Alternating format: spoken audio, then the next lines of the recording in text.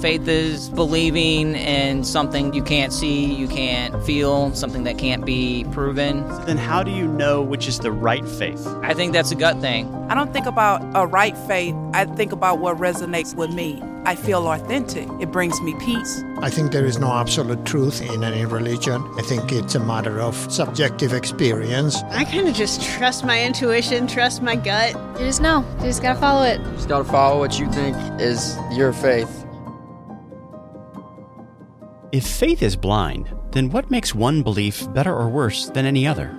And if it's just a leap in the dark, why should any of us feel obligated to believe anything at all? My name is Shane Rosenthal. I was raised in a Jewish home but became an atheist at a very young age. Later, as I began to question things, I ended up losing faith in my atheism and converted to Christianity. Since that time, I've never stopped asking questions, and I've spoken with authors and scholars from all over the world in order to explore the beliefs and ideas that shape our lives.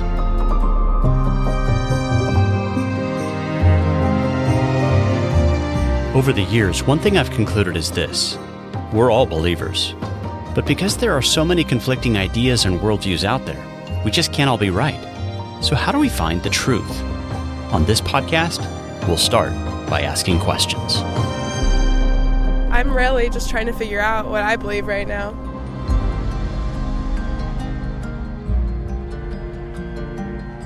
Hey there, welcome to another edition of the Humble Skeptic Podcast. My guest for this episode is Os Guinness, who is the author of more than 30 books, including The Case for Civility, Time for Truth, and Signals of Transcendence. On this program, I'll be talking with him about a book he published 50 years ago entitled The Dust of Death, the 60s Counterculture and How It Changed America Forever. Originally published back in 1973, this book has recently come out in a new edition. And Os Guinness, thanks for joining me for this conversation. It's great to talk with you again. Always a pleasure, Shane. Thank you. So, was The Dust of Death the first book you ever wrote? It was the first book I ever thought of writing. In fact, I never set out to be a writer. But in 1968, I was living in Switzerland at Le Brie with Francis Schaeffer. And I came over that autumn and spent 6 weeks going from the East Coast to the West Coast. And it was such a powerful impact on my thinking and all that I saw that I went back and cooked up a series of 10 lectures on America as I saw it then.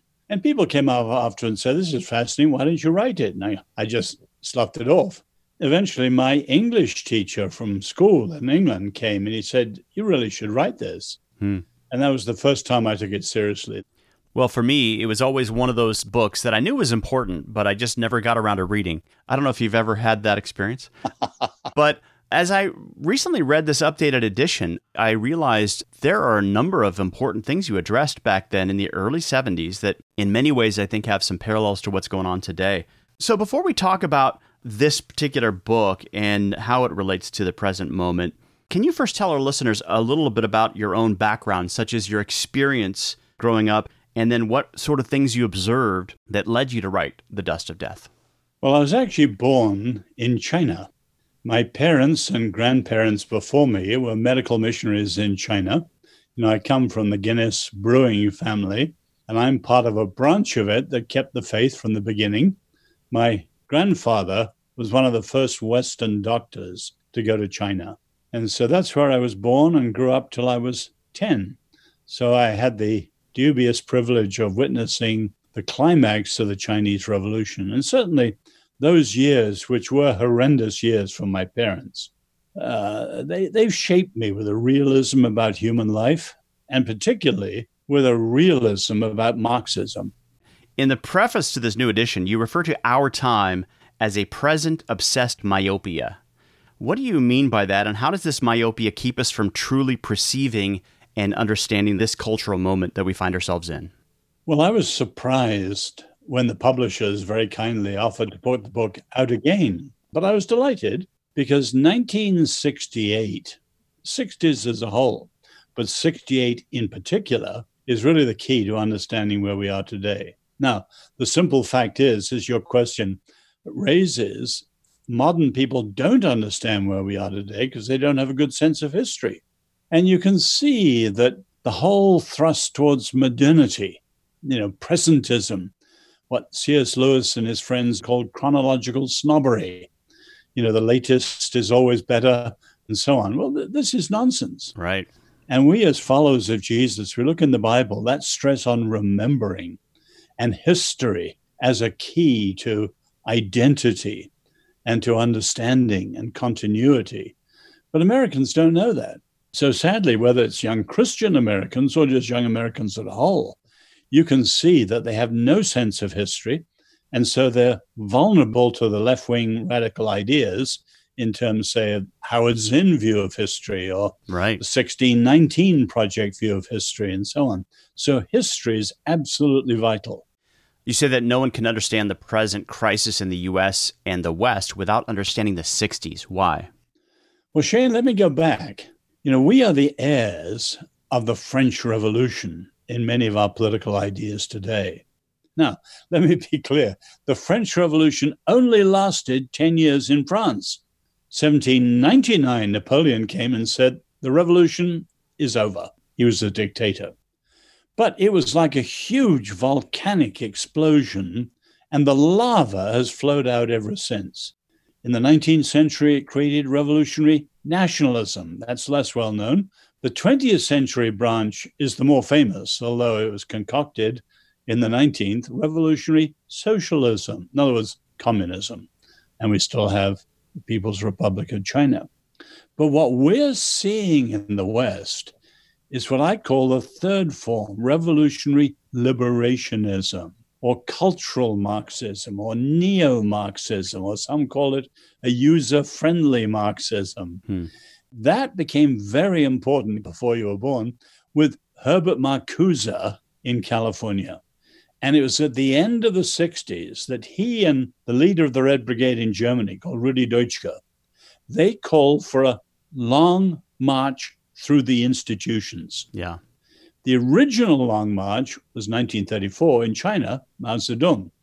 He escaped from the encircling nationalist armies, went round on a 6,000-mile detour, regrouped, came down and won the whole thing.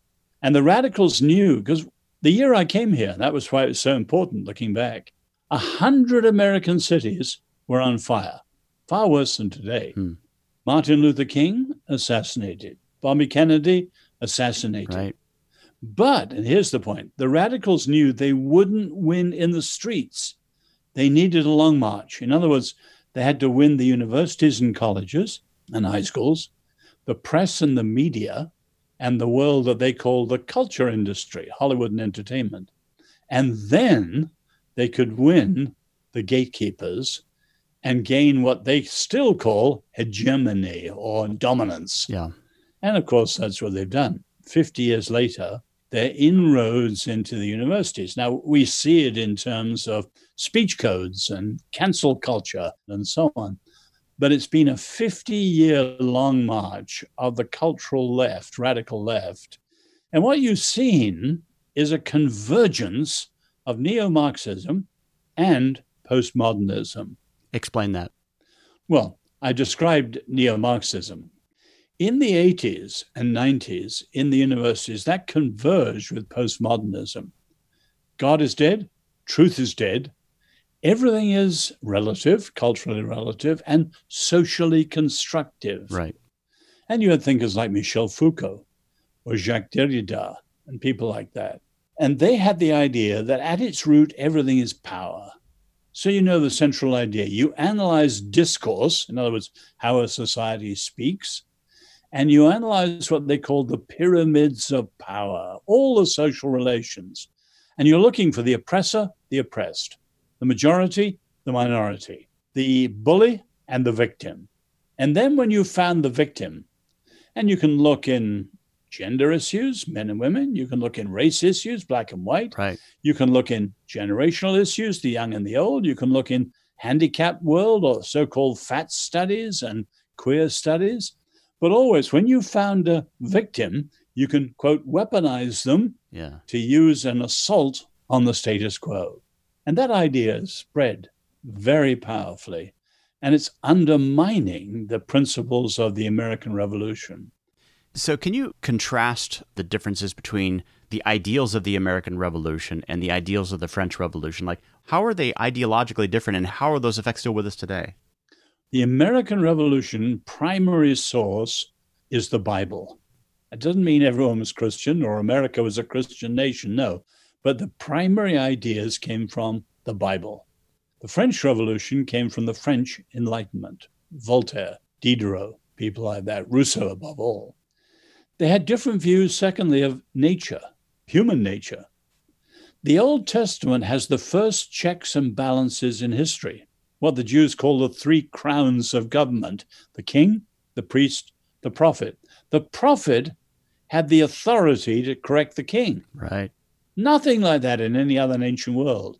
And of course, you see that in Montesquieu, and you see it, checks and balances, through Witherspoon and through James Madison in separation of powers. It's in the Bible. Yep.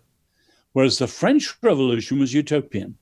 Man was born free, everywhere in chains. Remove a chain or two, and we'll all be happy, free, and fulfilled. And sin is external. Exactly. Institutional. And that's behind the sexual revolution, which, of course, is rooted in Paris, too, not just the political revolution. Well, you could go on down the line, the different view of freedom. The biblical view is what John Winthrop called federal liberty. And you know that federal was originally the Latin word covenant. In other words, freedom within the framework of the covenant. Freedom is not the permission to do what you like, libertarianism, what used to be called license. Freedom is the power to do what you ought, covenantal freedom. So you've got different views of freedom. But for me, you go on down the line, drastic differences, and they come out incredibly differently. Yeah. But the big one today is, how do you address wrongs? And that intrigues me, because you think of freedom, Shane, the biblical view of freedom is unique. The Egyptians, the Babylonians, the Greeks, the Romans, modern atheists like Richard Dawkins, none of them have anything like it. There is no freedom in these alternative positions. You have karma, you have the stars, you have the Greek fate, you have modern determinism, chemically or whatever. Biblical freedom is unique, but justice isn't unique. The question is, whose justice? Right. We all agree that there is injustice. Slavery was evil. Thank God it was Christians who led the abolition. Racism is evil. We agree on the egregious wrongs. We disagree on the responses. Right. In other words, the radical left, it only has one principle: power. So they're not interested in individuals, but only groups.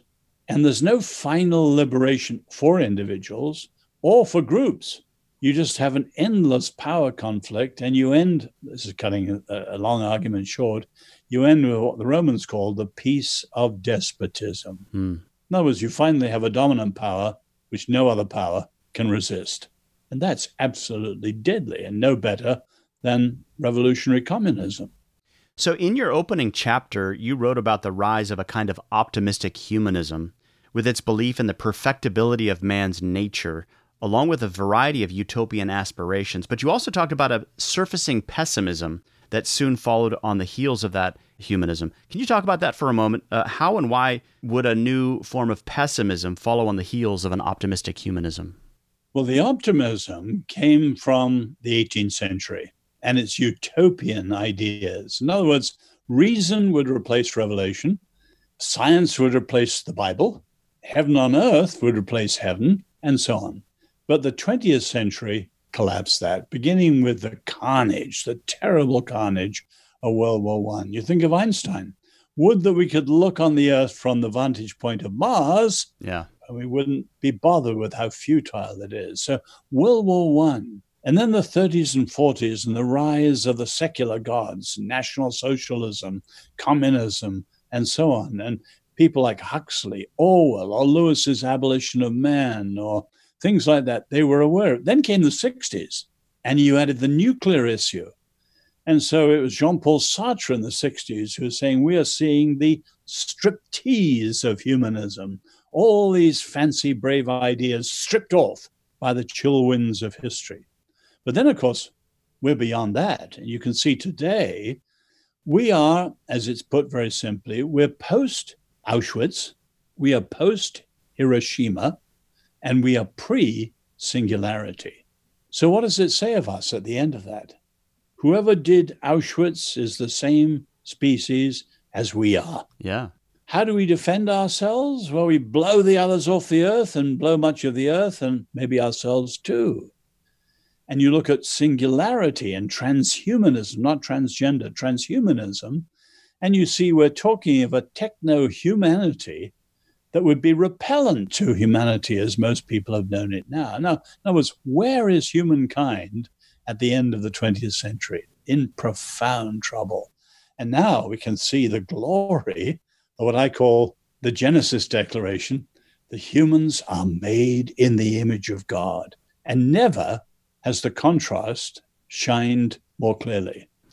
Later in that chapter, you noted that man with his memories of Eden is never at rest east of Eden, and he repeatedly throws himself on the flaming drawn sword of the angel. And you also argued that secular utopian visions were basically new attempts to build a kind of Tower of Babel, which attempted to bridge the gulf between heaven and earth, and which only resulted in confusion. Well, coming out of World War I, you had the very famous essay by Stefan Zweig, the Austrian novelist, called The Tower of Babel. And unlike Einstein and many others who saw only disaster in World War I, Zweig says we've got to redouble our efforts. And the essay finishes, it's absolutely magnificent insight into humanism. He says, who are these builders of Babel who must resume the building of the tower? They are those who want to defy their creator. Wow. Now, think of that, Shane, because think of Niebuhr. Reinhold Niebuhr used to say there are two bookends of history. At one extreme, authoritarianism. In other words, order without freedom. At the other extreme, anarchy, freedom without any order. Now, as he put it, and the Jews put it, you see all of those in the prehistory of humanity in Genesis 1 to 11. So the flood situation, everyone doing what's right in their own eyes, like the later judges, such violence the Lord regrets he's made humanity. That's anarchy. And anarchy ends in terrible violence and a swing to the opposite extreme. The other extreme is the Tower of Babel. With the Tower of Babel, it was proto-totalitarian. Interesting. Now, those are the bookends of history. And we look at our world, China, North Korea, Cuba, and so on, they represent that side. American freedom, coming from the Old Testament, covenantal, was once an ordered freedom. In other words, it was the balance between those two. But increasingly, we're being pulled both ways towards the anarchy you see in the streets and in our morals and family life and so on. You can see sexually a lot of impulses towards anarchy, but they are breeding what Thomas Hobbes calls the lure of Leviathan, the mortal god of the state. And you can see the powerful movements in America towards state control. So we are fulfilling many of these trends which you've seen in history. At the conclusion of your first chapter, you asked a number of important questions. Here's what you wrote. With the erosion of Christian culture and the crisis of humanism, the direction of Western culture is uncertain. Will we see a desperate vacuum from which nihilism will rise? Will we lurch on uneasily to a new technological barbarism? Will a novel mysticism turn the West into the East? Or will the slow disintegration of Western culture herald a decline of power until the egoism of Western culture is judged by the hammer of the Soviets? You know, in hindsight, that last question seems a little dated given that the Soviet Union fell in 1989, but much of what you wrote there seems to have been right on target. How would you answer some of those questions today? Just change the Soviets for the Chinese. Right, yeah. It works perfectly well, sadly, all too well. I think we've seen the deepening crisis of Europe. In other words, the non-American West. And clearly America, as the world's lead society, is facing its gravest crisis since the Civil War. So both the world's lead society and what used to be the beginning of the West, Europe, are in profound trouble. You know, I first met Malcolm Muggeridge in the 70s, and he was then in his 70s, where I am now, But he was saying again and again, the liberal is like a person sitting on a branch and he's sawing it off himself. Right. Well, we've done it. The branch has fallen off. The foundations are given way. Europe is deeply in trouble. Sadly, America is following. And the church, and that's the problem, is not being what it should be at this crucial moment. You know, a lot of people today are talking about the increasing rise of the nuns. That is, those who, when they're polled, say they have no religious affiliation. And that seems to fit with the rising nihilism that you talked about. And you also asked whether a novel mysticism would turn the West into the East. And that also seems to be something that's borne out in the polls as well, as more and more people here in the States say they believe in concepts such as reincarnation or karma. In fact, reflecting on these kinds of stats, Lisa Miller wrote an article at Newsweek titled, "We're All Hindus Now." You know, back in the late 60s, I called it the clash between the mystics and the mechanists. But some very mechanical parts of our world, naturalistic, reductionist, and so on. And then obviously that's unsatisfying for human beings.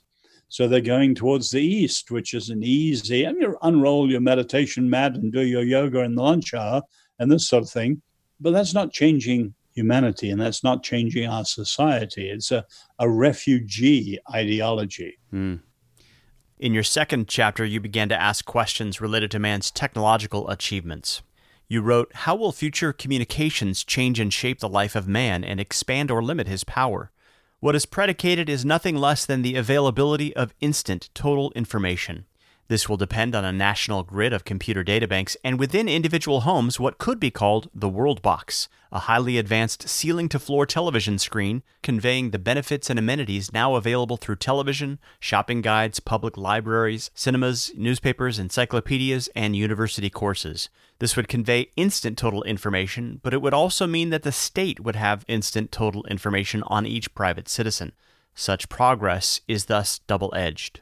Wow, I think about 90% of that was right on target. In one fell swoop, you described the coming of the internet, big screen TVs, Netflix, Amazon.com, Wikipedia, and even the big question that a lot of people are talking about now relating to data collection and privacy concerns.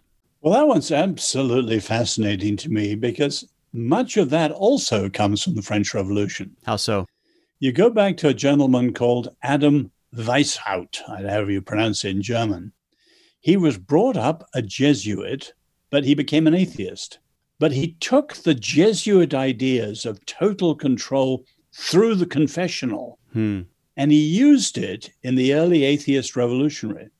So that's behind the KGB and the secret police. In other words, if through confession you know everything about a person's secrets, they're totally under your control. And of course, you think of China. The government has zero trust in the citizens. So where you have low trust, you have to have high control and therefore 2 billion cameras. Interesting. Now, our control in the West is not political, although it's creeping in. Our control is commercial. Yeah. And you can think of how that data collection, one click away and so on. And if it's all free, we are the product. You know, Google, Facebook, and others know all about our desires and preferences, and so they want to sell us things.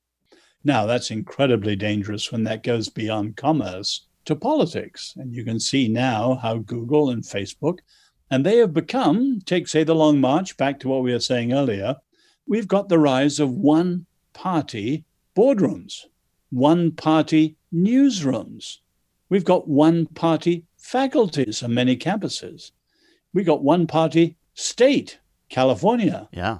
If we have one-party politics through the triumph of the radical left, that's disastrous for American democracy and the republic. So that surveillance creep is incredibly important. It's rooted, though, in the French Revolution again. You also opined that in the not-too-distant future, experience makers will attempt to simulate the pleasures of Disneyland in a variety of created spaces, and that this psychologization of environments will be a new form of mood engineering. But you conclude that the constant simulation of varied experience to ensure human happiness is not only abysmally short-sighted in its crassy materialistic values, but also remarkably reminiscent of Huxley's Brave New World. What you wrote there in some ways reminds me of a few megachurches that I've visited over the years, you know, where the campus sort of has the feel of a theme park. Yeah. Not only is there a huge play area for the little kids, and there's a rock climbing wall, and the adults, of course, have the option to worship in whatever style of music they're most comfortable with, from the golden oldies to country or hip hop. So has it been surprising to you that what you predicted as aspects of our increasingly secular culture in some ways seems to describe many of our contemporary evangelical megachurches in our day? Not really, not at all.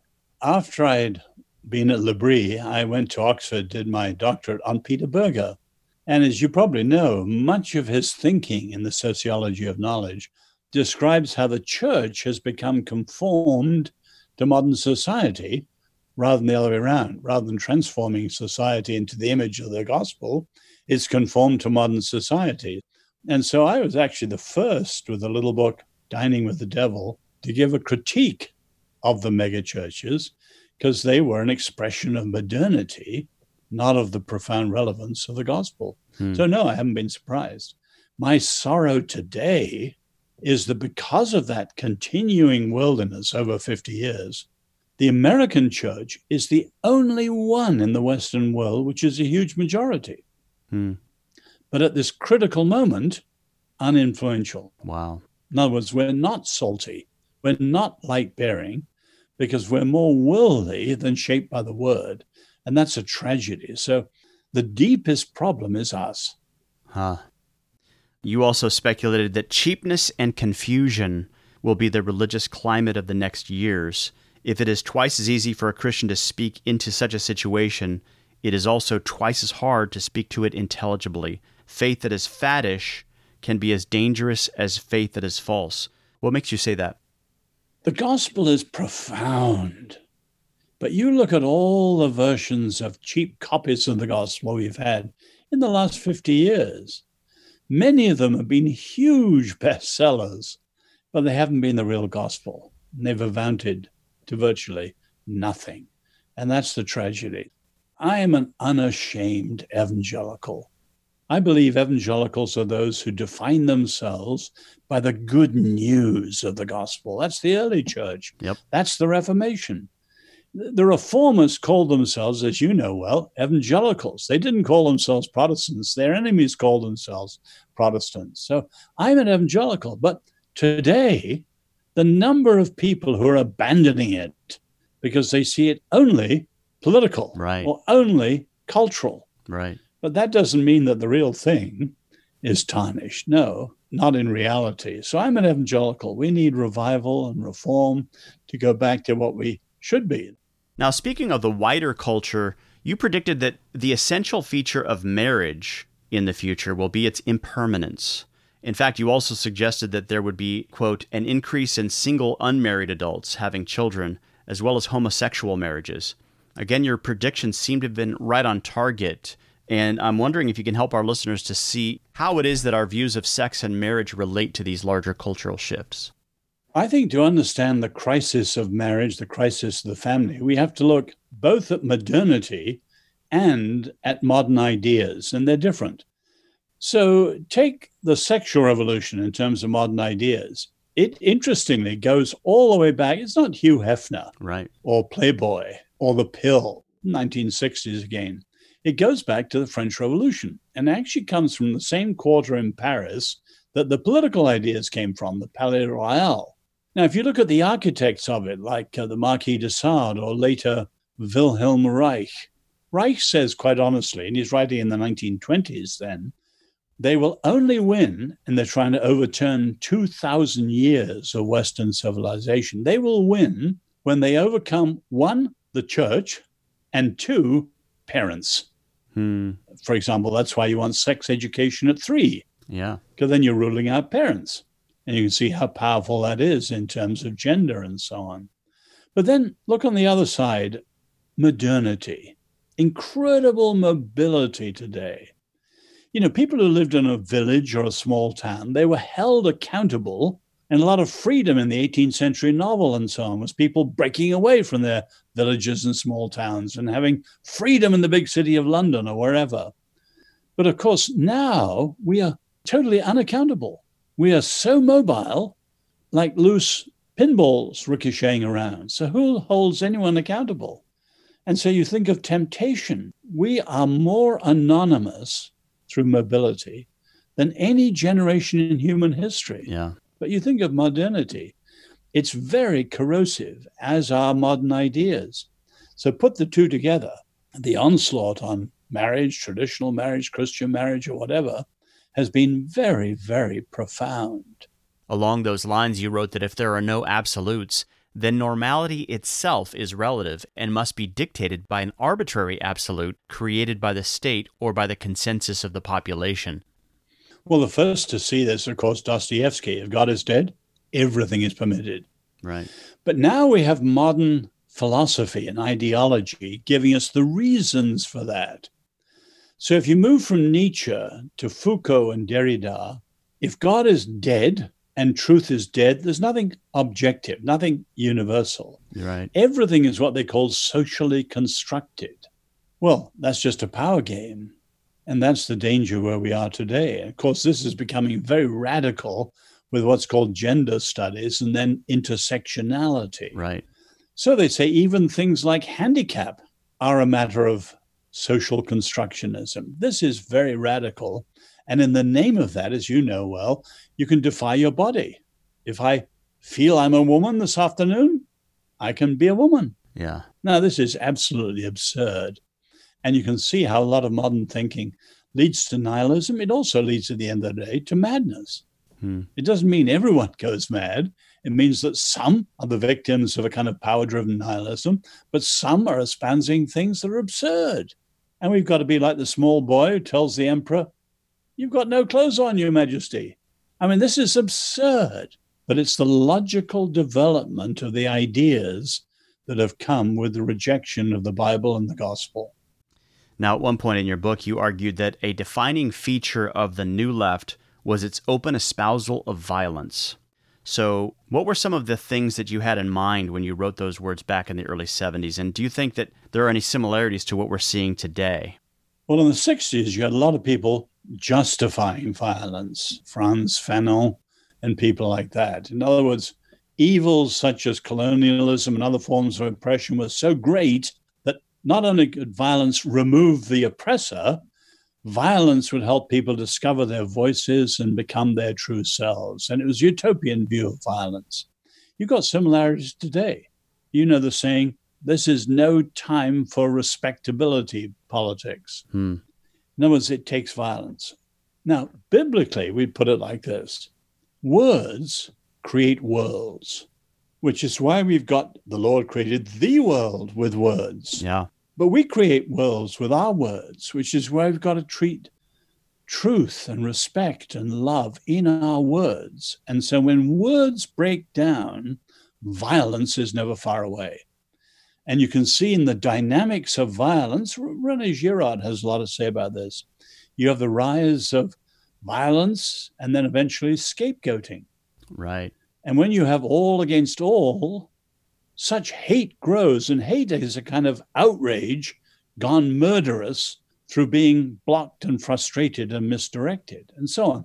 So America today, 50 years later, is in a very dangerous place because of the lack of a challenge to violence and the lack of alternative to violence. And we who love Jesus should be champions of not just the word, but of words. Right. And restoring truth, respect, love in the way we speak to people.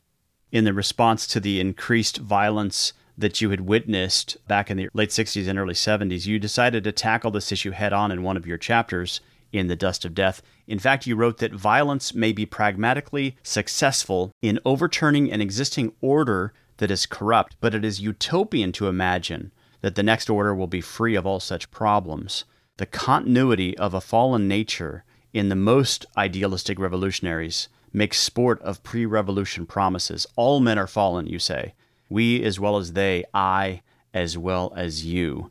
Is this basically your way of summarizing Jesus' teaching that he who lives by the sword will die by the sword? Yeah, but more than that, the whole biblical idea of fallen nature. Yeah. The challenge of the radicals, I'm surprised more preachers haven't picked that up today. Yeah. When they talk of racism, there's something very odd about it. They try and cure racism by saying it's everywhere. Now, some of what they're saying is actually rather good. Someone may be racist even if they're unaware of it.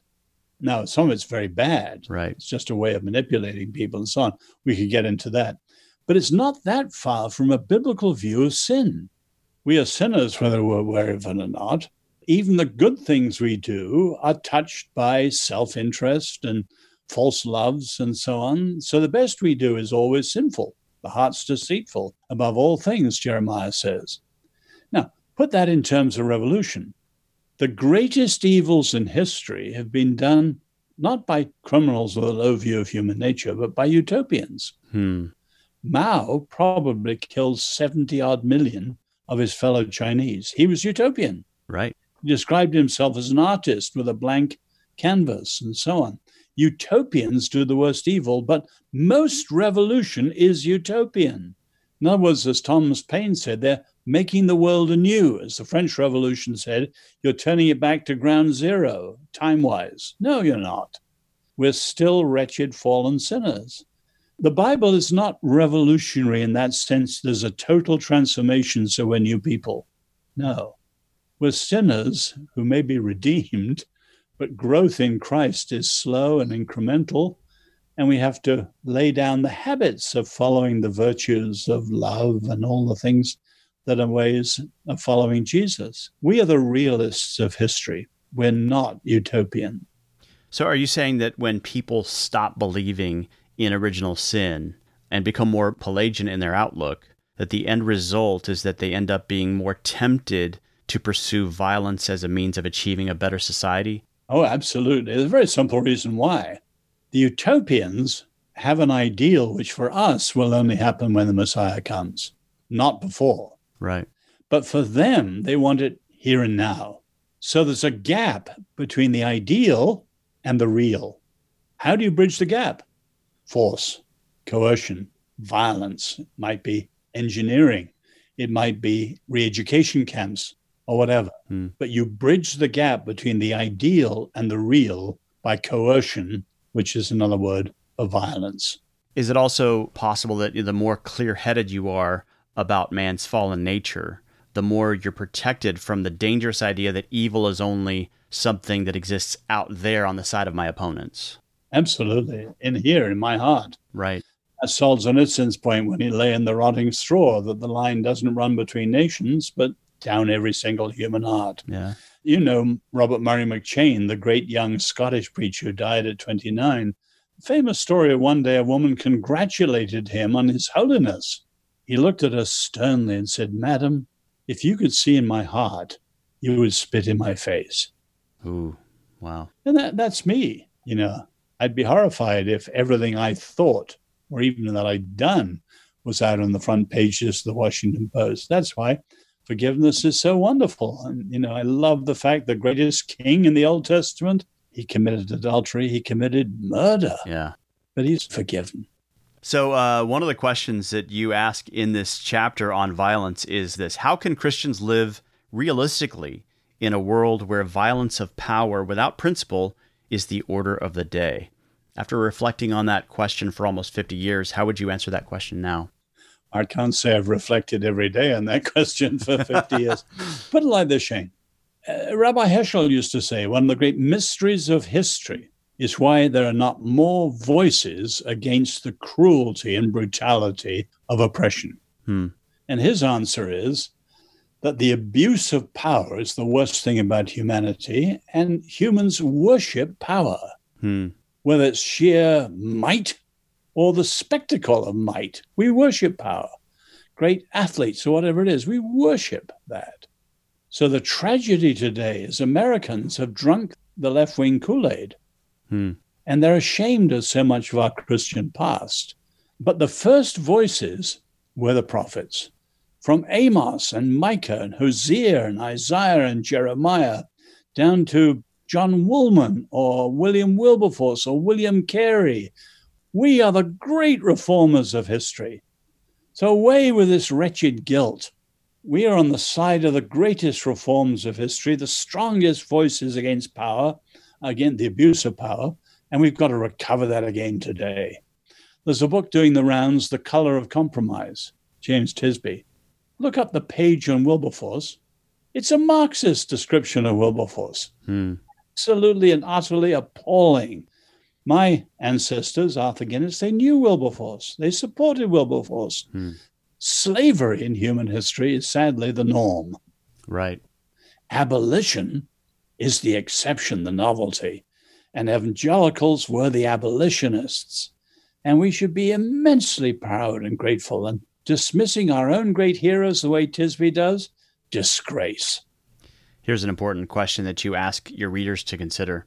What does it mean in daily life to love our neighbor, to forgive the man who has wronged us, to seek change by reconciliation and not by means of violent revolution? This question that you've asked, I think, really helps me to identify the self-righteousness that is inherent in groups that advocate violence. They're basically saying, in effect, there's no use talking through our differences any longer. You people are evil, and the only thing left to do is to destroy you. No, that's right. Whereas I think forgiveness is a unique biblical virtue, like freedom. Yeah. And our Lord's forgiveness goes beyond anything, even in the Old Testament. And I know Jewish friends who balk at our Lord's words, love your enemy. And of course, to us, the challenge of forgiveness, 70 times 7, my parents lived in China, where we were when the Japanese invaded. 17 million were killed. Wow.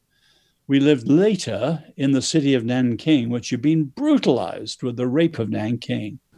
We were caught in a famine, partly through the Japanese, partly through the nationalists, in which 5 million died in 3 months. So my father often said the hardest thing was to leave China and leave behind 2 little graves, as he put it, my brothers' graves.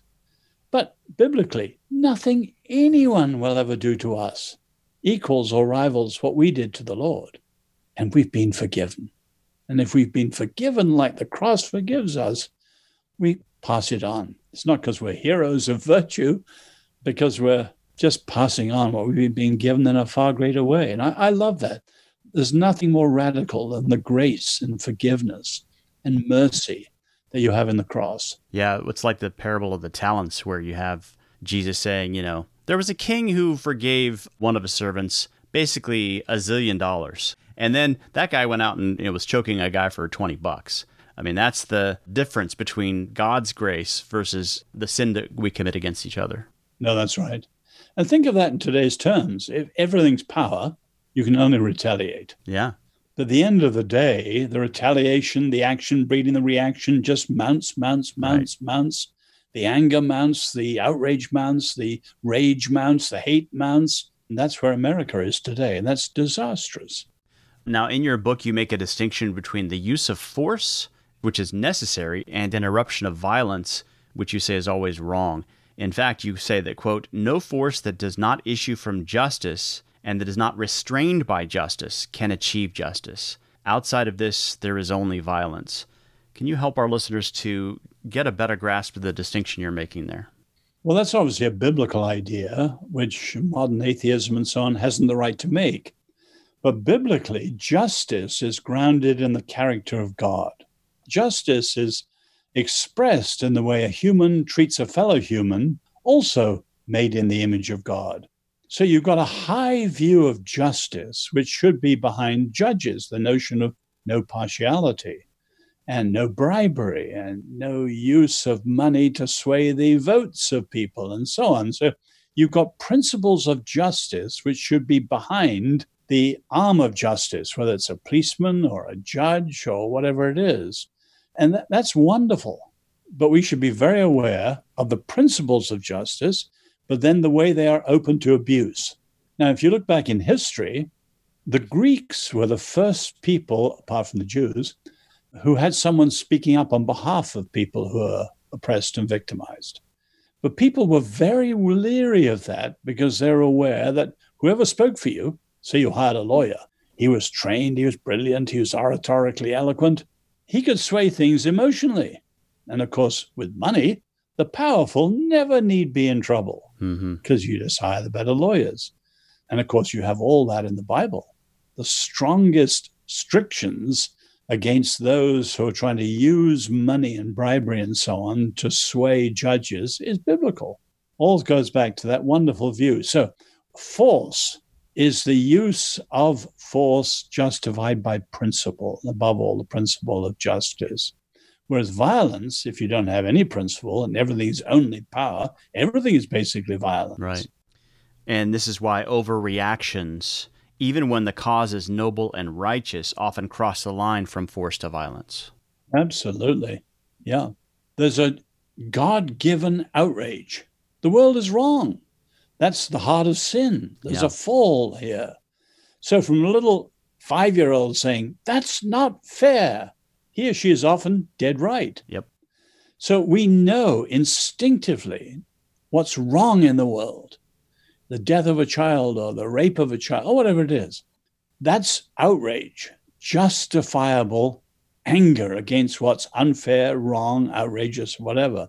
But when outrage is blocked and frustrated, can't go anywhere, or it's misdirected, or it's overreacting, as you said, it quickly becomes murderous and it becomes violent and extremely dangerous. And that's where we are today. You tell the story in your book of a friend of yours who in those days was very close to certain black radicals whose involvement often led to acts of violence. But as he asked the question, what does the resort to violence signify? He saw that it often reflected a kind of terminal despair. The situation was understandable, but for the Christian, you say, the violent solution would be wrong. And so as a Christian, your friend could say, I too stand for human justice. I too am outraged by all that oppresses and dehumanizes you. But at this particular point, knowing the nature of violence and my calling as a Christian, I cannot go with you. That's powerful. It was in the 60s, and that should come up again today. Because again, when people just drink the Kool-Aid, they join BLM or whatever without thinking, and that's incredibly foolish. The fuel for rage, you say, is often sparked by propaganda that is poured onto a highly combustible situation. And so Christians should work to, quote, constantly expose and undermine this false propaganda with its spurious moral, psychological, and political claims. This has gotten a little harder for us to do in an age of social media, hasn't it? Totally. The lie in propaganda was always hard to counter. But with social media, on the one hand, the brevity of it. Yeah. On the other hand, the instantaneity of it. You have to answer quickly and briefly. And then the social consensus of the easily created mob. Now put those three things together, and the social media are very, very dangerous. Doesn't mean don't use it, but use it with incredible care because you're very soon out of your depth. You also write that in situations poisoned by injury and aggravated by the evasion of responsibility and guilt, you say there's an atmosphere of full recrimination which erupts in violence. To accept blame or to forgive offenses shortcuts the reciprocal nature of violence and recrimination. This principle applies in all tense situations, ranging from quarrels on a tenement staircase to international problems. Always, it is forgiveness, not violence, which is cathartic. What's the point you're making there? Only forgiveness frees. In other words, when you have action that breeds reaction and retaliation and then resentment, whatever small or large evil started it, it grows, grows, and grows. It mounts and mounts and mounts until you have a highly combustible situation, which we've got on the left today in the streets or in Middle East and so on. Now, what deals with it? Well, only addressing the evil and repentance and confession and so on. Now, we've got to unpack all of those. Yeah. Take, say, forgiveness. We've got to recover the fact forgiveness is not sloppy sentimentalism. Forgiveness really cuts off the burden of the past and opens up the future. And that's why it's no cliche to us to say, as I said before, every saint has a past and every sinner has a future. Forgiveness is radical. Now, you could say the same depth about confession. I mentioned Foucault, Michel Foucault, who hated the gospel. He was an atheist of the atheists and sadly a gay who died through picking up AIDS in a San Francisco bathhouse. But Foucault once said, the one thing I admire about the Christian faith is confession. Because in genuine confession, you have a rare moral act. Someone is going on record against themselves. That's incredible. I sinned. I blew it. I murdered. I lied. I committed adultery. I whatever. And that's terrific. And that's what we need. In other words, sin, the heart of sin is irresponsibility. Am I my brother's keeper? The woman you gave me. Sin refuses to take the buck, passes the buck. So in confession, you say, it was me. I did it. These things are not just personal, deeply personal, but they have political ramifications, social ramifications. Toward the end of your book, you make the case for the re-examination and rediscovery of the truth of historic Christianity. In fact, you called for a reformation of its truth and a revival of its life, because even then you noticed that much of contemporary Christianity, having missed its way, has attempted to rediscover it in a flashy display of trendy relevance, or to stop the clock and enjoy the frozen atmosphere of a more favorable historical climate. Do you think much has changed today? Well, a lot has changed in the sense that the 60s were close to the 50s. So much of America was still living in that old world. When I came in 68, I only met one evangelical leader, Carl Henry, who had a real grasp of all that was happening. Most people were shocked or lament, and they were simply out of it. Evangelicalism woke up in 75, and it produced the reaction that became moral majority. And since then, what you've seen, I think, Shane, various attempts to be relevant. The political right, the megachurch movement, et cetera, et cetera, et cetera. But all of those have been misplaced in one way or another, and they failed. So we're now at the end of that. You talked about the nuns. For me, the nuns are not atheists. They're simply the old nominals who no longer believe it. It was popular then to go to church. They didn't have Christian convictions or Christian experience, but they were there. And when it became unpopular to be that, they became nuns. But they're not real atheists. But we are in a different world today. So I think we either see a revival and reformation of the Church of Christ, and we are a majority, as I said. And the scandal is that tiny groups like our Jewish friends, they're tiny compared with us, but they punch well above their weight intellectually, financially, entertainment world, you name it. All power to them. We need to recover being salt and light out of faithfulness. That could change everything. But we've got to learn from all the poor efforts we've made, megachurch movements and so on, where they were wrong. And we must do better this time, to be more faithful.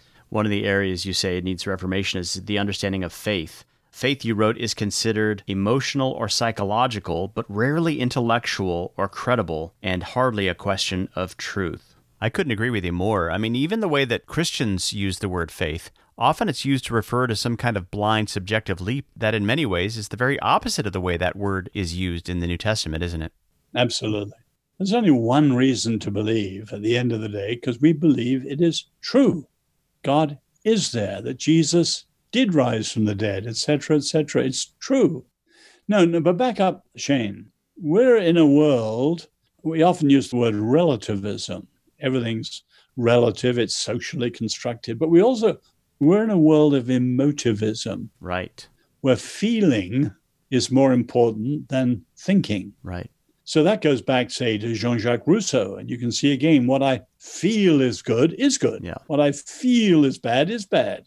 You think that's crazy. But when someone says, I feel that I'm a woman in a man's body, or I feel the other way around, feeling and emotivism have become everywhere. And so we've got to get back to a tough-minded view of what faithfulness is. It's much more than feeling.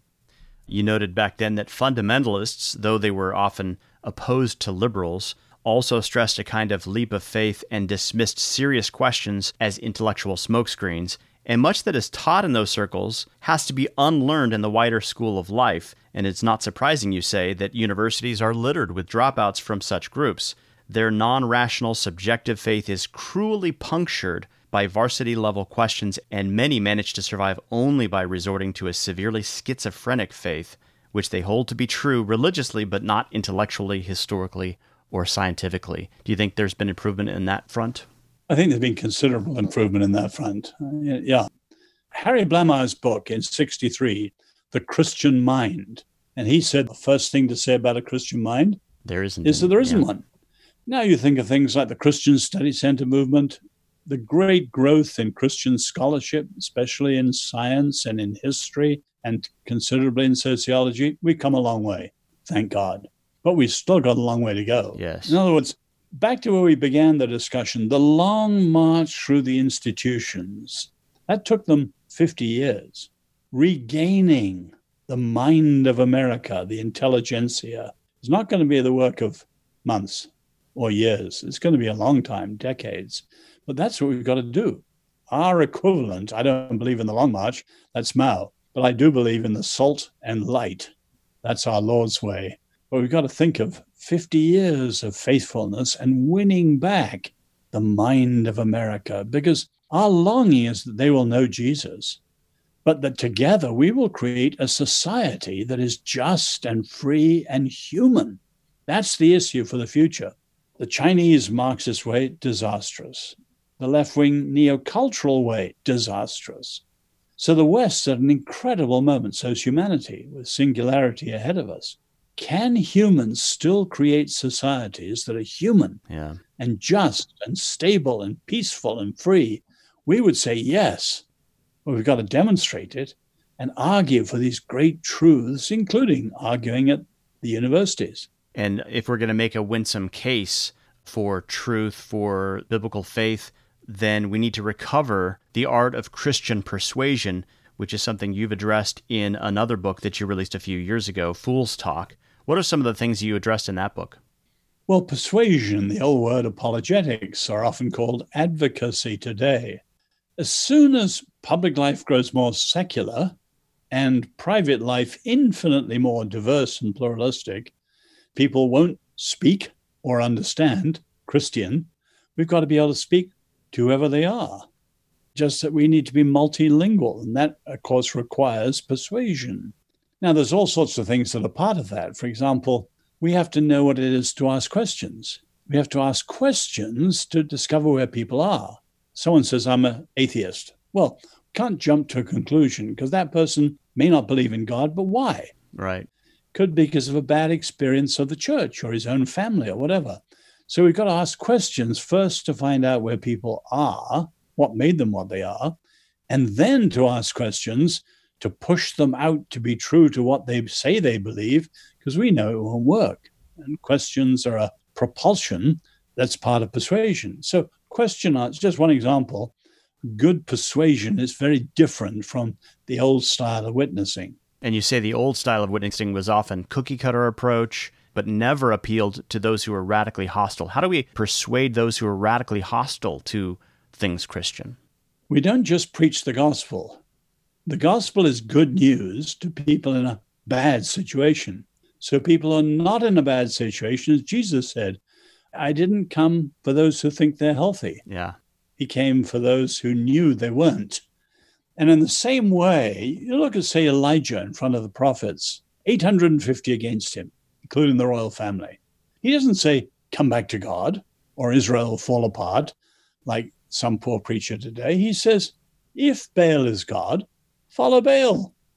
Now, that's incredibly daring, but he knows if the Lord is God, Baal isn't. Yeah. So the fastest way to bring them back to where they can be open to proving the Lord is for the disproving of Baal.